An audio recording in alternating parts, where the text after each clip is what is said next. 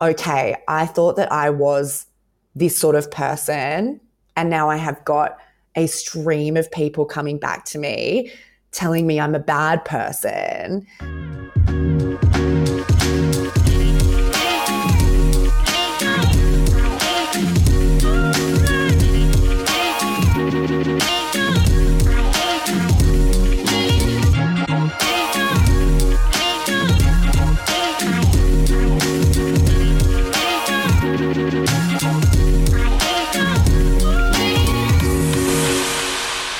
Welcome to today's podcast episode.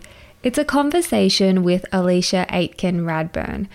I was so excited to get Alisha on the podcast, and the way that this all came about was very, very organic.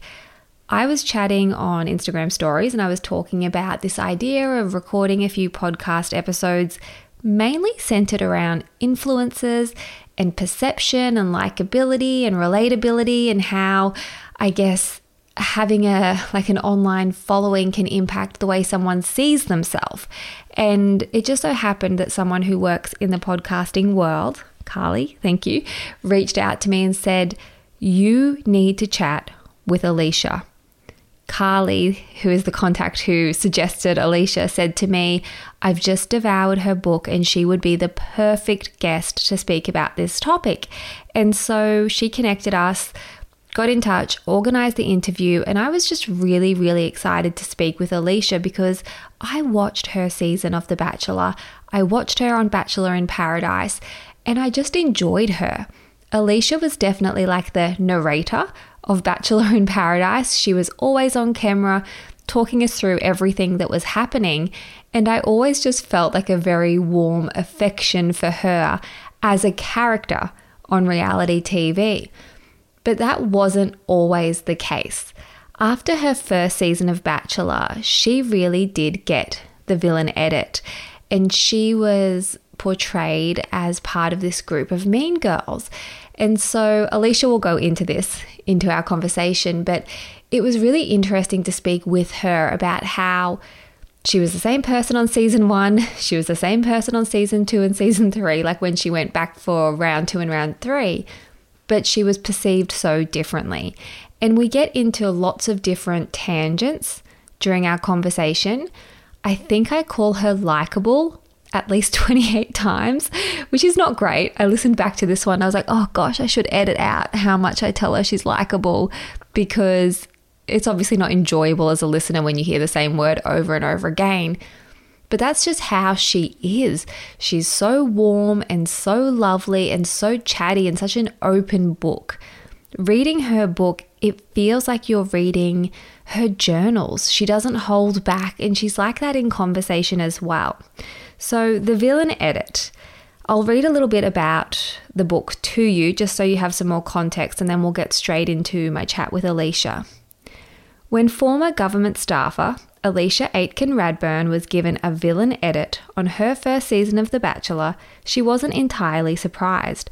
There are only a handful of character tropes producers can manipulate into storylines. But the backlash on social media was unexpectedly intense, and Alisha found her sense of identity completely rocked by a single comment. It said, "You are a bad person." So we unpack that. We actually unpack quite a bit. It's a conversation that went off on a variety of tangents, but I think it's going to be really relatable to so many people. You certainly don't have to have been a guest on a reality TV show. You don't even have to be an observer of a reality TV show to be able to take these lessons that Alisha has learned, because it's all about, I guess, making sense of what other people think of you, and also putting it in its place and not letting it ruin you. We talk about identity and perception, about big reactions, relatability. There are so many parts of this conversation that I really thoroughly enjoyed, and there's a part particularly towards the end of our chat when we are talking about this concept of not overreacting even if things are causing a reaction in us. I won't say too much more here because I think it's really helpful for Alisha to explain what she means with proportionality. So, I really hope you enjoy this conversation. As always, it would mean the world if you take a screenshot, pop it up on your Instagram stories. Let me know if you enjoy this conversation. Please feel free to tag me at Kylie Lately. Of course, tag Alisha as well at Alisha Aitken-Radburn. Details are in the show notes where you can follow her on Instagram and also pick up a copy of her book, The Villain Edit. Just quickly, a word from today's sponsors. Unless, of course, you're one of our Venti members, in that case, there are no ads and your episode is about to keep playing. Mother's Day is around the corner. Find the perfect gift for the mom in your life with a stunning piece of jewelry from Blue Nile. From timeless pearls to dazzling gemstones, Blue Nile has something she'll adore. Need it fast? Most items can ship overnight. Plus, enjoy guaranteed free shipping and returns. Don't miss our special Mother's Day deals. Save big on the season's most beautiful trends. For a limited time, get up to 50% off by going to BlueNile.com. That's BlueNile.com. Alisha, thank you so much for taking time out of your day, out of your tour, to have a chat with me. I am so honoured to be here with you today. The Villain Edit. It is wonderful. I still have a little bit to go until I finish it because I only picked up my copy yesterday. But you are such a talented storyteller. You are so likable. I am loving this book. So thank you for writing it. Oh my gosh, like that is just the most, like that is the best thing that the feedback that I could get, particularly the storytelling, because I think that it's so funny, and I think we'll sort of dive into this a little bit later, but I think probably in the back of my mind, I've always kind of rated myself as a good storyteller, but I guess I've had that thing, and it's a very sort of lots of women do it, where I felt like I'd like have tickets on myself or something if I express that publicly. So it's really nice to have someone else say it. And I think I'm going to try and embrace it a little bit more. Absolutely embrace it. Even the part in the book where you're talking about how you have a narrative, like your party go-to story about your upbringing. You know, you've got certain parts that you pull out and you're like, oh, here's this part of me, and you present it in this way. And I think that you're so aware of your own story and also how other people see you. And I'm really, really interested to explore that more with you. And I think that so many people do the same thing. Like we've sort of got an arsenal of ways that we connect with people, and everyone's different, of course. And I think like the journey of writing the book for me has been like so important in that it helped me develop such a better awareness of who I am as a person. And I think I probably wasn't as aware before writing the book of things that I would do, like the story that you've sort of touched on, which is a very difficult part of my personal life. I don't have a relationship with my dad, and my dad had a partner when he slept with my mom. And I use it, the word that I use in the book is, the phrase I use is trauma token. And it's like I trade this trauma token when I first meet someone, because I want to sort of like throw the wildest, most vulnerable part of myself at somebody in the hopes that it will endear me to them. Yeah, and it makes total sense. And it is such a human and particularly such a female thing, I think, to do. I would love to start with asking you, Alisha, why did you engage with the Bachelor franchise in the beginning? It's really the most common first question. And it's a pretty simple answer in that I really liked reality TV myself. Like I'd grown up on Big Brother, Australian Idol. I watched a lot of The Bachelor myself. Like I wouldn't just know the sort of front runners that end up in those grand finale episodes. I just knew all of the cast.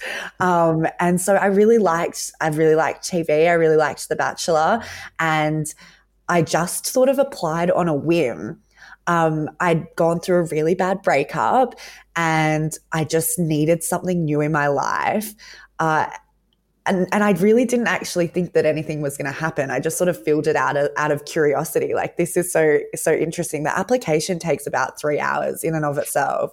So I sat down with a few glasses of wine and I just filled it out. And then it was just like a snowball effect. Things just kept happening.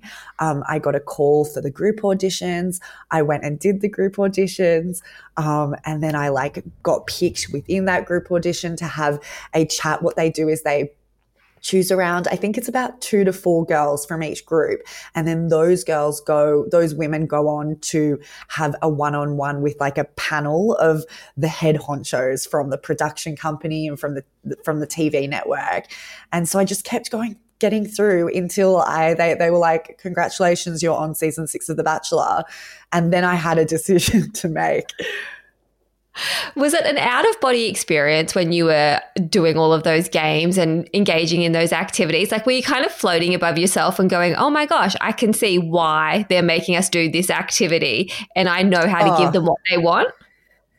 Yeah, so you mentioned the games and activities. So in the group auditions, they make you do like they give you like hypothetical questions, and they make you stand on opposite sides of the room of if you believe yes, stand here. If you believe no, go to the other side of the room. And then they also make you do an interpretive dance, and they put you into groups. And I guess they want to see how you interact with the other women. And that was the most fascinating part for me, because I think like everyone's pretty nervous and everyone wants to put their best foot forward. And I think a lot of people are wondering, you're there, you're hoping to be cast. A lot of people are wondering what the producers are looking for. And so you can sort of see that through the first activities, people are trying to put their best foot forward, and sometimes it can feel like a bit of a performance.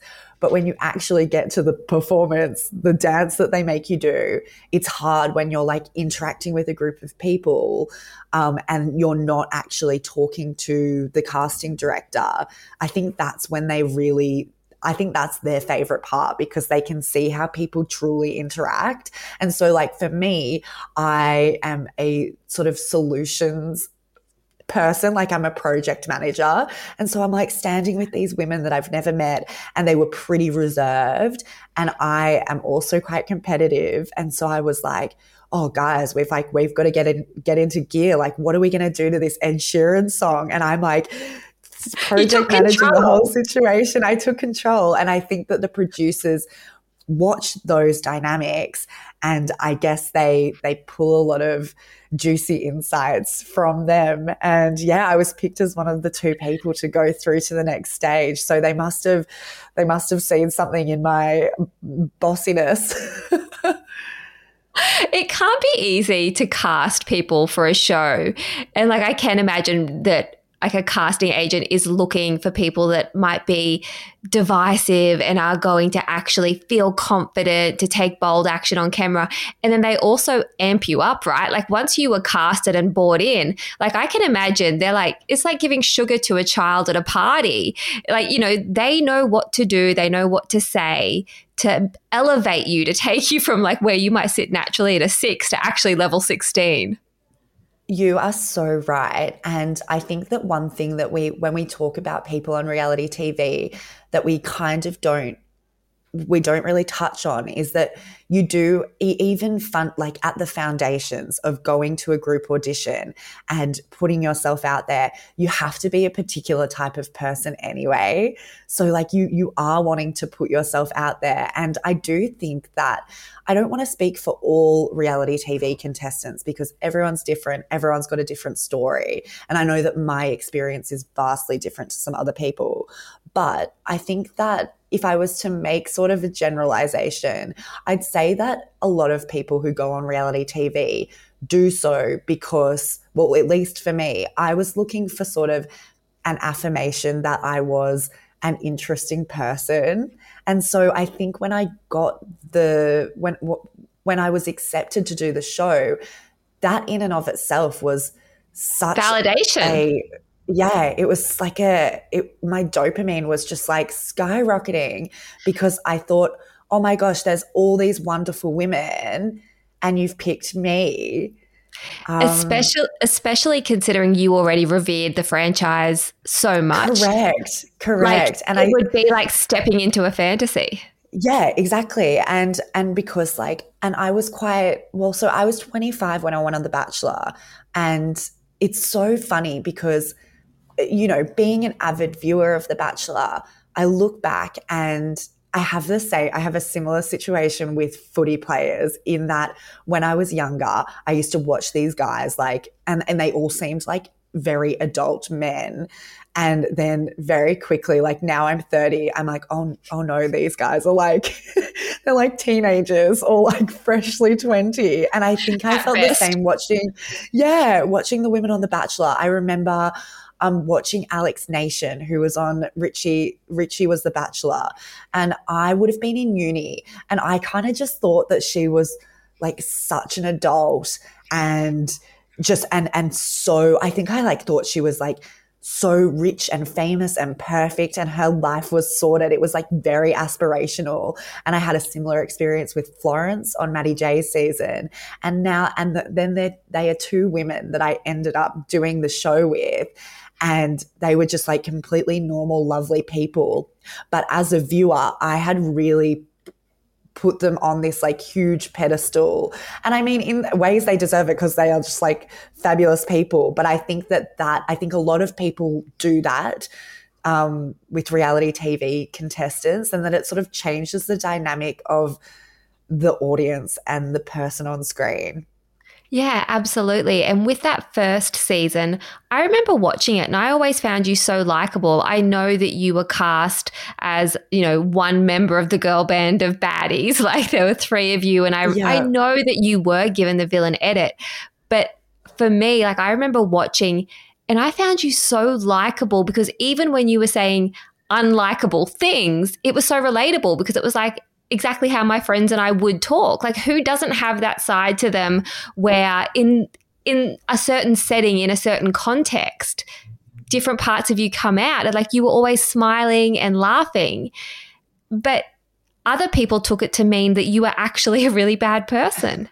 Yeah, and I think that goes to one thing that I've loved exploring is I think that there are also there's vast differences within the audience watching the show, in that I think that there's just different people interact with reality TV in different ways. So I did media and communications at uni, and one of the first things that they sort of introduce you to is a theory called media effects theory. And and that sort of talks about how we interact with media. So, the news, but it can also apply for reality TV. And one of the models that they talk about is the hypodermic needle model. So that is sort of what it sounds like, that if you think of the needle as the media that you're consuming, it's injected right into your arm and you just take the representation on screen as full reality. And then there are people that are more active participants in watching the show. So I would consider myself, before doing The Bachelor, much more of an active participant in that I didn't think that everything that I was watching was, if I'm watching someone be an absolute cow on a TV show, I wasn't watching necessarily, I don't know that person. I still had a layer within me, between me and the narrative of being I actually don't know that person. And as a result, I think I sort of watched more for entertainment, knowing that I was watching an edit. And that was really hard to experience because I probably went into the whole thing thinking that everyone watches reality TV like I do. But some people do just think it is like hypodermic needle, and it's just that person is the person that I'm watching on screen, and that's who they are in their real life. It's so true, isn't it? Every viewer has their own lens that they are viewing you through. It's their life experiences, it's their context, it's their comprehension of what is going on. Because I can remember watching series of The Bachelor with an ex-boyfriend actually who had happened to have experience in media. And he would point out to me when an edit was happening whereby different words were being mixed together. And I was mortified. I was like, no, they wouldn't do that. And he's like, yeah, they do. I can't remember what he called it, but he's like, no, it's like a drop edit or whatever. And they pull different words And once you know, you can hear the pitch change. And it's like, oh my gosh, they've just constructed a sentence that wasn't said in that way.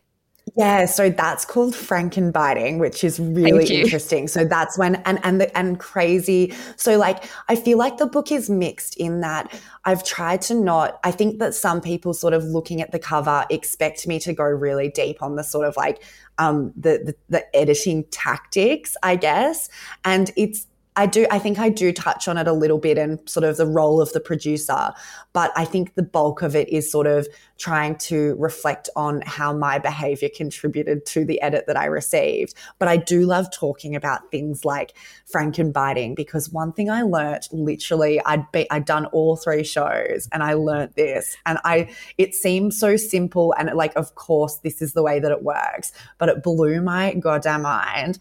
They have, so like, you'll shoot all through the day, and I'm pretty sure that they have a staff, like there's a member of the crew called a transcriber who's transcribing all the speech that people are talking about, and then therefore, because they've transcribed it, they can, like, we sort of control F a Word document.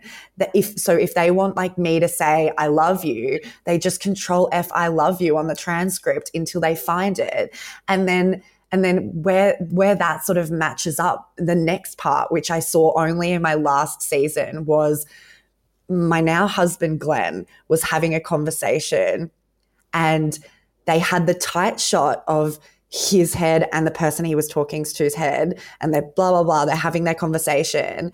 And so you can see the words coming out of their mouth. And then they went to a different angle, which was shot from behind. So you still feel like you're in that scene, but then they put this like grab from Glenn, and he was like, oh no, I did not say that at that time. Like, that's not in the conversation. That's me in an interview later. So there are so many tricks of the trade, and they are so good at it. Not to mention the music, the lighting, all of that stuff. Yes. You know, some people get the evil music, some people get the circus music, and it tells us how to feel. You are so right. I love that I needed to talk to you before I wrote the book, because I tried to articulate the circus music in print, and so what we call it is, this is at least on my season, we called it the doop-de-doo music, and it's like that circus / fool music, like the fool gets it, where they're like doing something, you know, odd on the red carpet, like the limo arrivals. And then you get this like doop, de doop, de doop, de doop. And it's like, I was so scared that I was going to get that music. Because it tells the viewer, oh, this person is not a serious contender. They are here for you. Yes. Like, this is not a real person. Yes. And I think that and that's why I'm trying to use the book as an opportunity as well to encourage people. And I think that increasingly we are getting there. We are more active participants, and we are more critical of what we're watching. But yeah, I think that more people need to, and once you do watch reality TV like that, and you sort of take some of the like heavy emotion away from it, I think it can be more enjoyable as well. Totally. And so when you did receive the villain edit, how did that impact you? Like, what was that like for you? Do you remember having like a physiological response in terms of, you know, I put it in the context of, I know that if I receive a really awful direct message or a horrible comment, even though I know that person doesn't know me personally, I still get like sweaty pits and my heart starts racing, and I have this physiological response, and my logical brain is like, no, this person is projecting onto me, and, you know, their opinion of me is none of my business, and all of those higher power type beliefs. You can do all of the self-talk. Yes, you can do all the self-talk in the world. And like, I try and like, I'm sure you do as well. Like, I rate myself pretty well at being able to do like healthy self-talk with myself and be like, you know, that even as far to be like, everyone's entitled to their own perspective, and that doesn't not everyone actually has like, don't to like me. Exactly. Like, what's the one about a peach? Like, you know, you could be like the juiciest peach for someone's. Yeah. yeah, someone's not going to like peaches. It's all of that. But I'm the same as you. I still do get, I love that yours is sweaty pits. Mine is like, frog in the throat. Like that is my deep. Yeah. It's it's just like my throat is like all dry and I just feel sick. And so I think for the most part of the series, things were moving so fast that we almost didn't have very much time to sort of pause and take stock. And I remember the physiological reaction came most pronounced when it was my elimination episode, and I'd been watching with Kat and Romy, who were my sort of fellow villains. And then we were all spun out because our phones were just like absolutely going off. And I sort of said, it was like so anticlimactic, the sort of saddest environment. And I just said goodbye and I went home. And then I was scrolling through the comments as I did after every episode. And I think that there was something with like, because we'd been eliminated and therefore we were like not going to be featured on the show anymore, there was also this other thing at play. And I've thought about it recently with the Matildas, and there's so many things, like areas of life that it's applicable to. I mean, I've obviously worked in politics a lot, and I would liken it. So we basically, like, everyone works really, really hard on the like campaign, whatever election campaign you're working on in politics, and you're like doing late nights and you sort of got all these colleagues and everyone like feels like a team. And so you get this campaign high, which I imagine is similar to, you know, absolutely not comparing my experiences to the Matildas, but you know, it's the same Very sort similar. of roller coaster. Yeah, definitely. I can hardly run 100 meters. So, but you know, it's the same principle of all of this super, super exciting stuff, like the eyes of the nation on you and all of this attention on you. And then the big game or the elimination episode or the election comes, and the next day it's just like, oh, okay, that's all happened. And for me, in the context, like, which is where we sort of deviate from the Matildas, for me with The Bachelor, it was so pronounced because it was kind of like I didn't remain a, you know, football superstar. I felt like I was back to nobody. And then it was kind of like that was the time to take stock of my life. And I do remember, remember one pronounced actual physiological anxiety attack was that night. And I was just lying in bed and I had tingles and just existential crisis of, okay, I thought that I was this sort of person, and now I have got a stream of people coming back to me telling me I'm a bad person.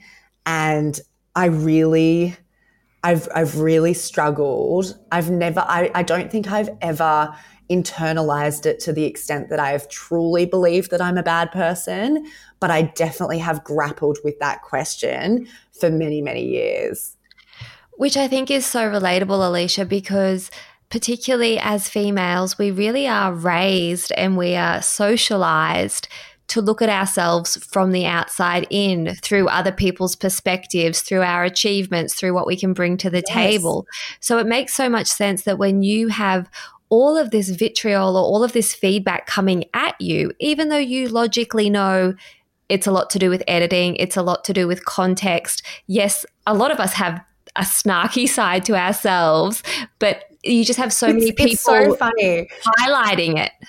Yeah, on the snarky thing, and I just think it's like so amazing that you point out that, like, you know, we all are sort of multifaceted people. And it's so funny because all of my girlfriends that I speak, literally everybody that I speak to, if we're like just in a casual conversation about The Bachelor, the amount of times that I've heard, oh, if I went on The Bachelor, I would be the villain.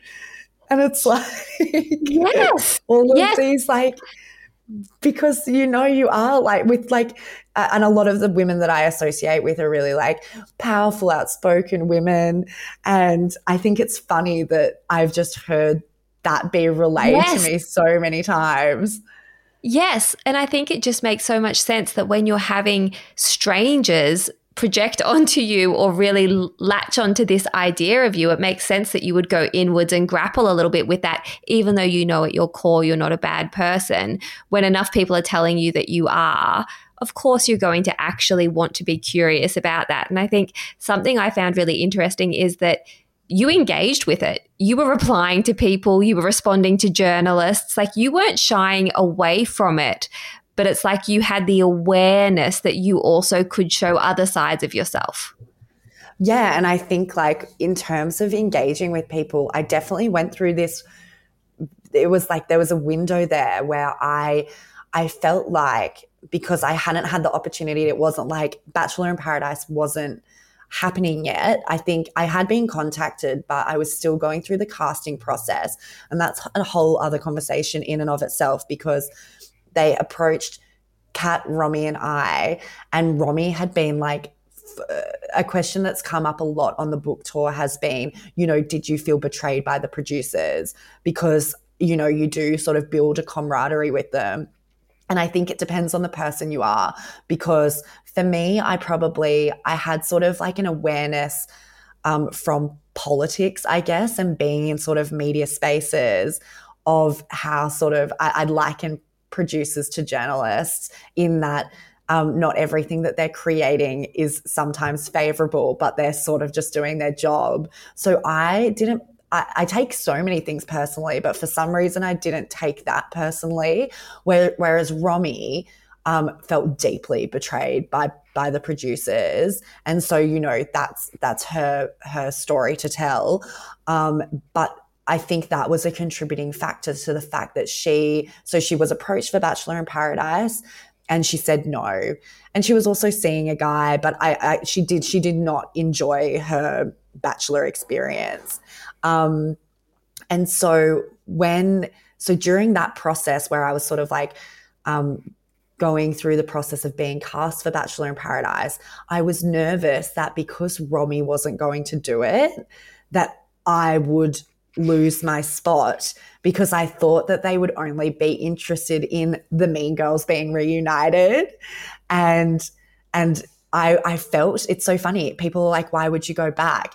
And it's like, I thought from a pragmatic position, if you've just blasted this representation of me to 500,000 Australians, you know, the only way that I'm really going to make progress, other than me like DMing one journalist, you know, one by one, if I'm going to really make progress on showing people the person that I am, I'm going to have to go do it again.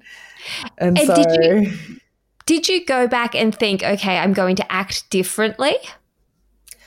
I didn't, because it's hard. I think I probably, there was not a whole lot of strategy in it.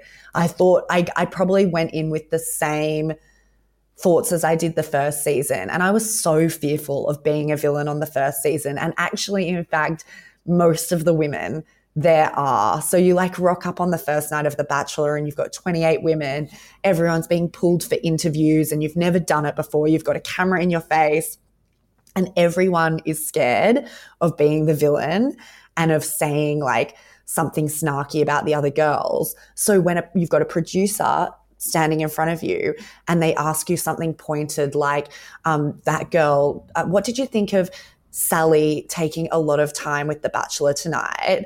Everyone is like walking on eggshells, tiptoeing, trying not to, like giving the most political diplomatic answer ever because they don't want to be the villain. And I remember on that first night, but that also is difficult because then you're sort of like not giving them anything.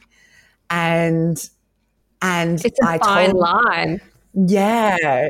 So I told myself that first night that the only protection against being a villain would be to be myself, because I had a feeling that like I thought that I was I didn't consider myself a villain in my usual life. I was definitely not a saint, but I wasn't like the devil incarnate.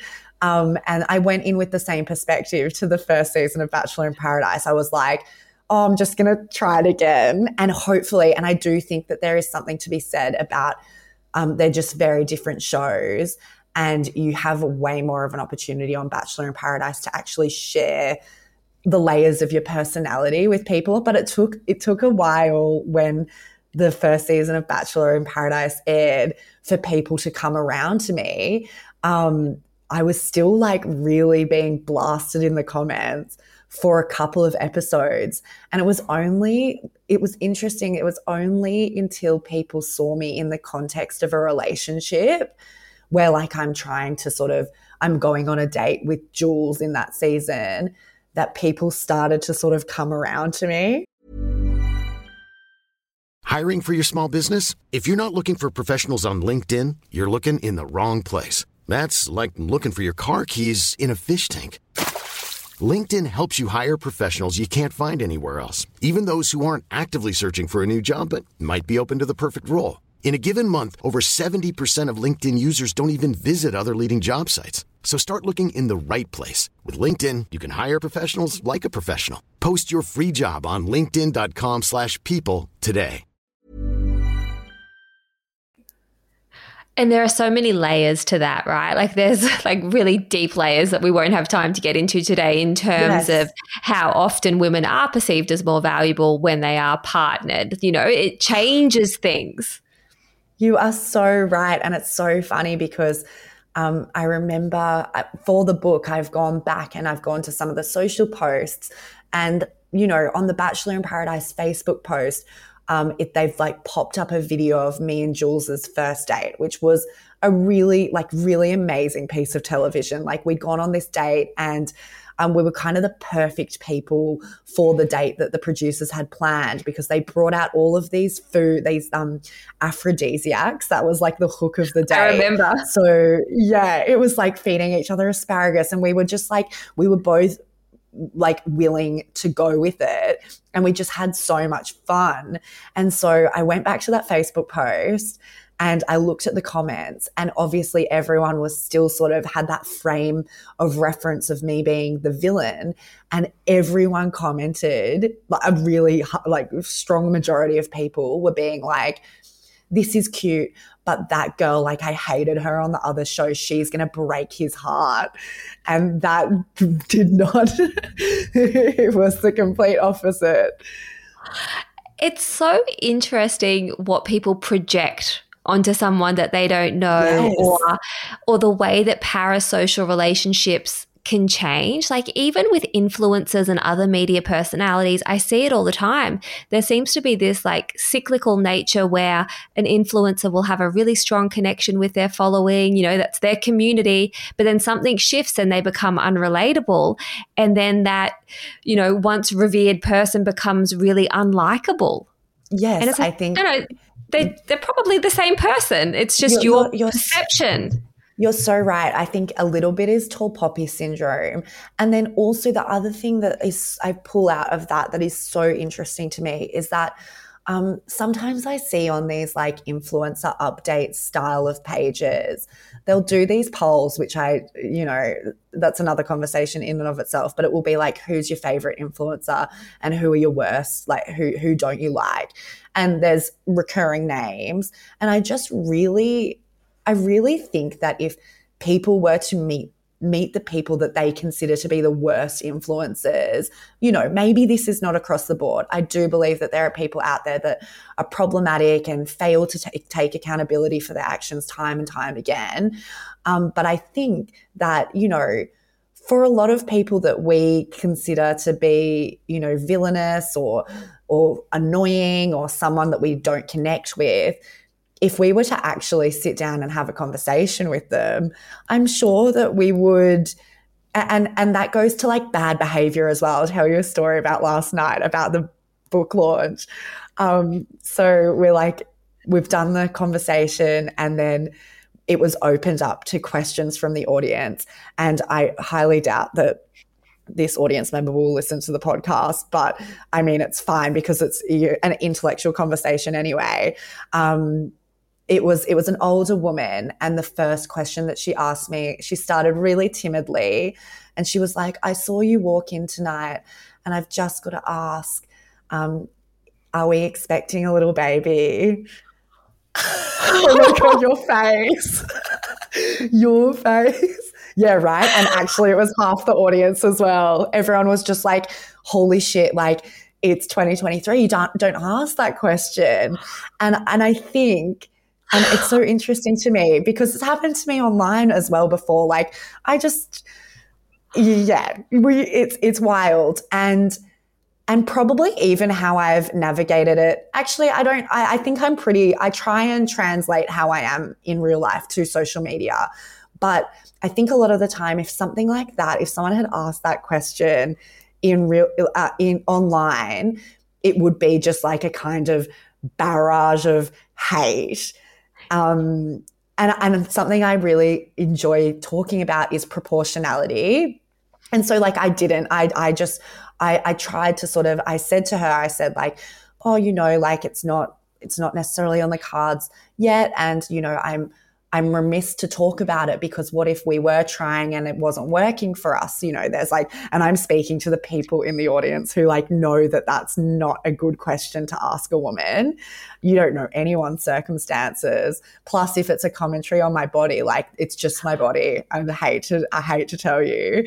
But I thought I walked away from that and I was actually proud of myself because I do believe that it wasn't her intention. Like we're in a public place. I don't think her intention was to be nasty. She was an older woman and and so proportionality is interesting to me. I think that it's one thing to, if someone online, for instance, is like, is there a bun in the oven? I think it's one thing to be like, hey, like that's not the most appropriate question. And there's another thing to be like, see you next Tuesday. Like, how dare you? You know what I mean?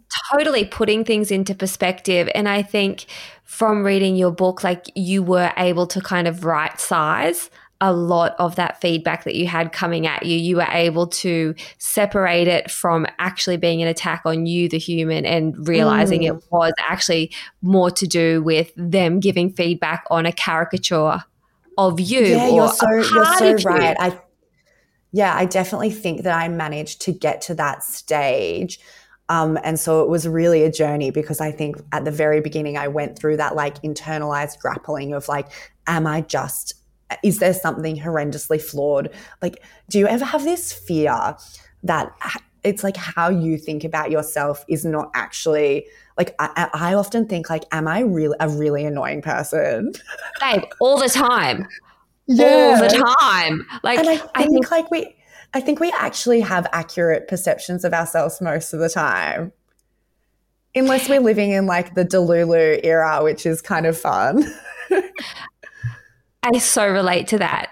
And I think like back to what you were saying earlier about if people actually met someone that they have deemed as bad in real life, they would be so surprised to see it's just a human. And there's a line in your book where you're talking about another one of the contestants and you say, we made amends quickly because it's harder to hate someone up close. And I was like, yes, it's that distance that allows people to fill in the blanks and make this character assassination of who you are.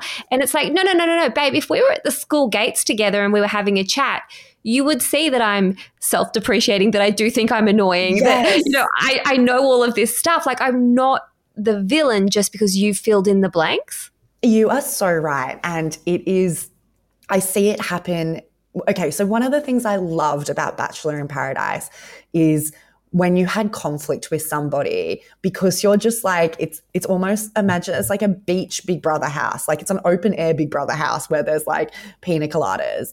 And so the cameras are basically always rolling and you're always within sort of like a 50-meter radius of all your other castmates. So if something happens, if you have a fight, if someone says something nasty to someone, and, the producers will sort of like push it along as well, you have to go sit under a cabana with that person and talk about it. And that either leads to, depending on the sort of people we're dealing with, that's like a either nice diplomatic conversation and we say sorry at the end, or it's like some amazing TV, I guess, in the producer's eyes. And so, and I actually really loved that. And when I came back to the real world, I had this thought that I was like, oh, I kind of wish we could apply that conflict resolution in our real lives, because I think that there are so many people, I see it in family dynamics a lot, like people will be estranged from family members and sometimes they're doing what you just articulated so well, in that they are filling in the blanks of a relationship. Whereas, so like you might have like some really protracted, like this person said something to me years ago and I've held on to it, and now I've like really built this person up to be my nemesis and villain in my own mind. Whereas if you were to, and it's so hard because like who wants to do the hard thing and like go and sit down, like contact Relationships Australia and like go for a therapy session. We just don't really do that very often. But I think if we had like mediated conversations, I think you would find that like so much really embedded conflict can be resolved and people can get to a better place. And I do find it a bit sad that, people have really long protracted conflicts and they don't talk for 20 years and then someone dies. And it's like, holy shit, like all of the relationships that we are potentially missing out on because either one of us are sort of too proud or too scared or fearful to take that step and have the uncomfortable conversation. Yeah, absolutely. And something that has been on my mind a lot lately has been how we seem to be able to hold space for ourselves to have inconsistencies and incongruities, and we can hold space and go, oh, yeah, I did that thing, but these are all the reasons why I did that thing. But we don't afford that to other people. Okay, Kylie, it has a name. It's called actor-observer bias, and it's Esther Perel writes about it in her amazing book, State of Affairs. So this sort of segues us to, a complex part of the book, which is, I don't even know if you're up to it yet. So great. You're going to speed read to the end. I write about my now husband, Glenn, when we left paradise. He kissed somebody else. We'd like just said, I love you to each other. We went back into the real world. And, by our boundaries that were established, which we hadn't actually really talked about, but I guess we took on the like standard heterosexual boundaries of like, at the very least, like kissing somebody was not okay. And so, he had betrayed my trust. And then I went and I slept with somebody else as like the most ultimate, just driven by like revenge and anger and like, fuck you. And we employ this thing, actor observer bias, where like for him in that situation, he is like the most awful person, but me doing something that people would also deem to be like disproportionate response and not the same thing at all.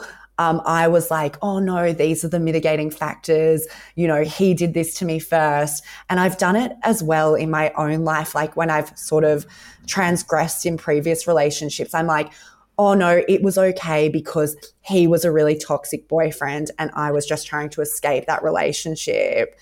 And, when someone else does something evil onto us, we really don't give them the same sort of hold space for their behavior, like you say. I'm like nodding along furiously because even in conflict in my current relationship, like when we butt heads, which isn't often, but when we do, it's so true because you can explain away your own reaction to something. You can explain away your reaction by going, well, hang on, I didn't mean that because I was in a flight, fright or freeze state.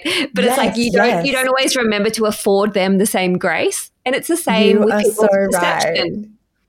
Yeah. So I think that, and it's so hard because like these things are so ingrained within us.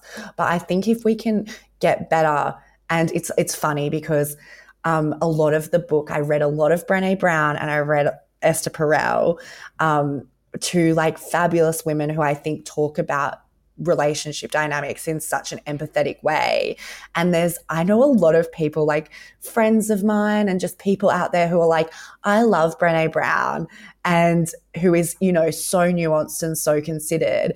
And I think that we read it theoretically and we're like, yeah, that sounds good. That sounds like a good way to lead my life.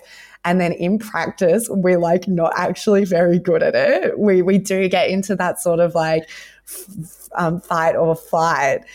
And that's like not really a helpful space to be in. Identifying it's good though. So that's one start. Well, Look we're at all us like philosophizing. All just works in progress. I know. Yes.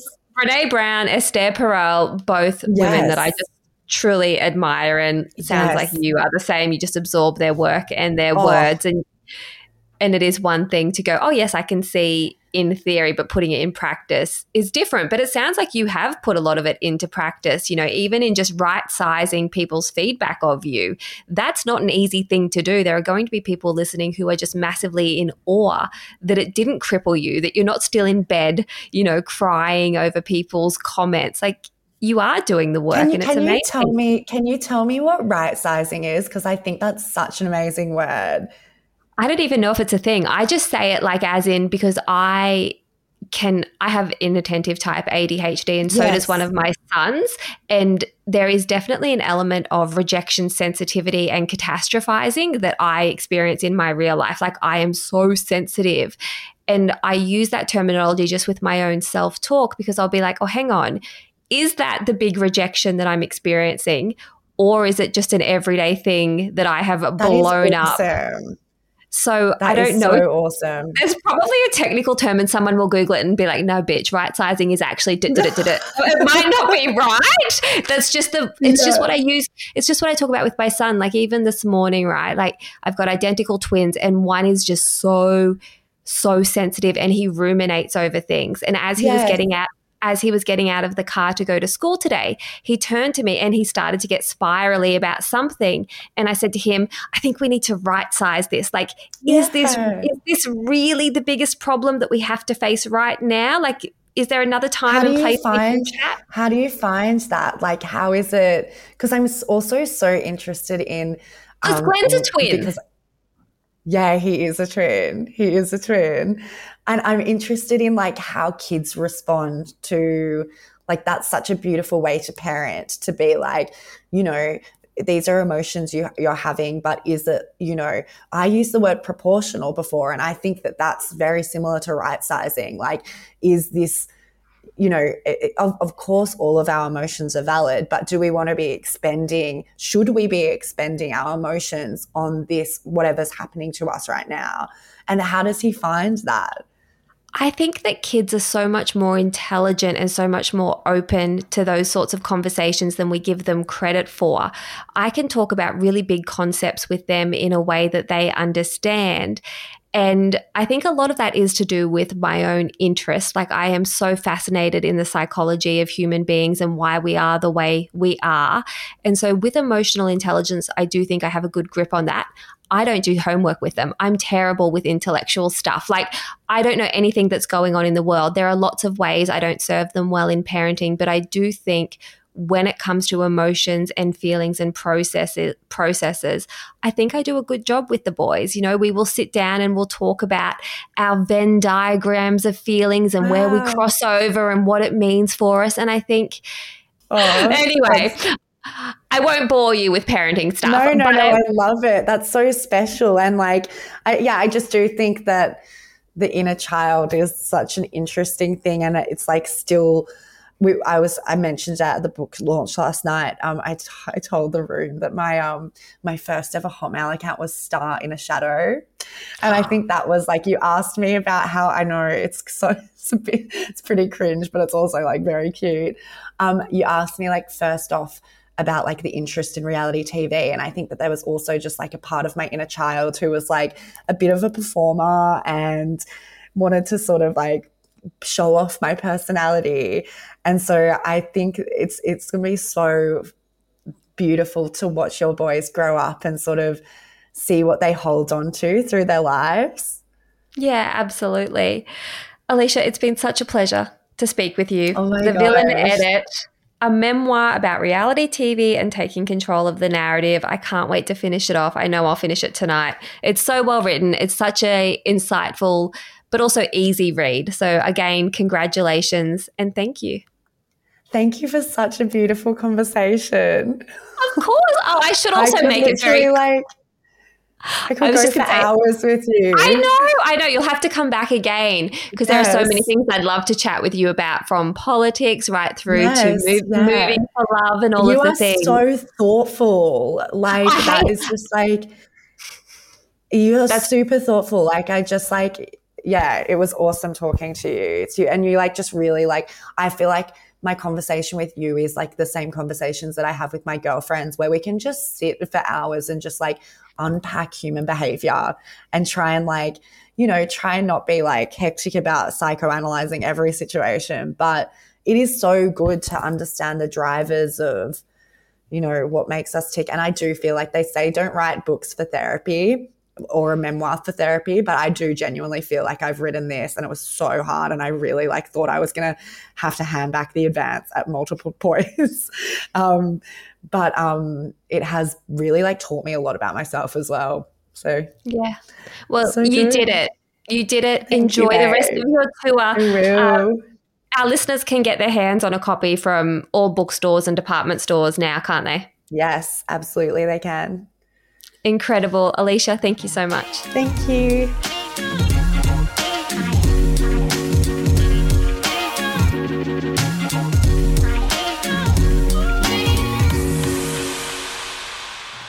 Today's podcast episode was recorded on the land of the Bundjalung Nation. In the spirit of reconciliation, we acknowledge the traditional custodians of country throughout Australia and their connections to land, sea and community. We pay our respect to their elders past and present and extend that respect to all Aboriginal and Torres Strait Islander peoples today. Normally, being a little extra can be a bit much. But when it comes to healthcare, it pays to be extra.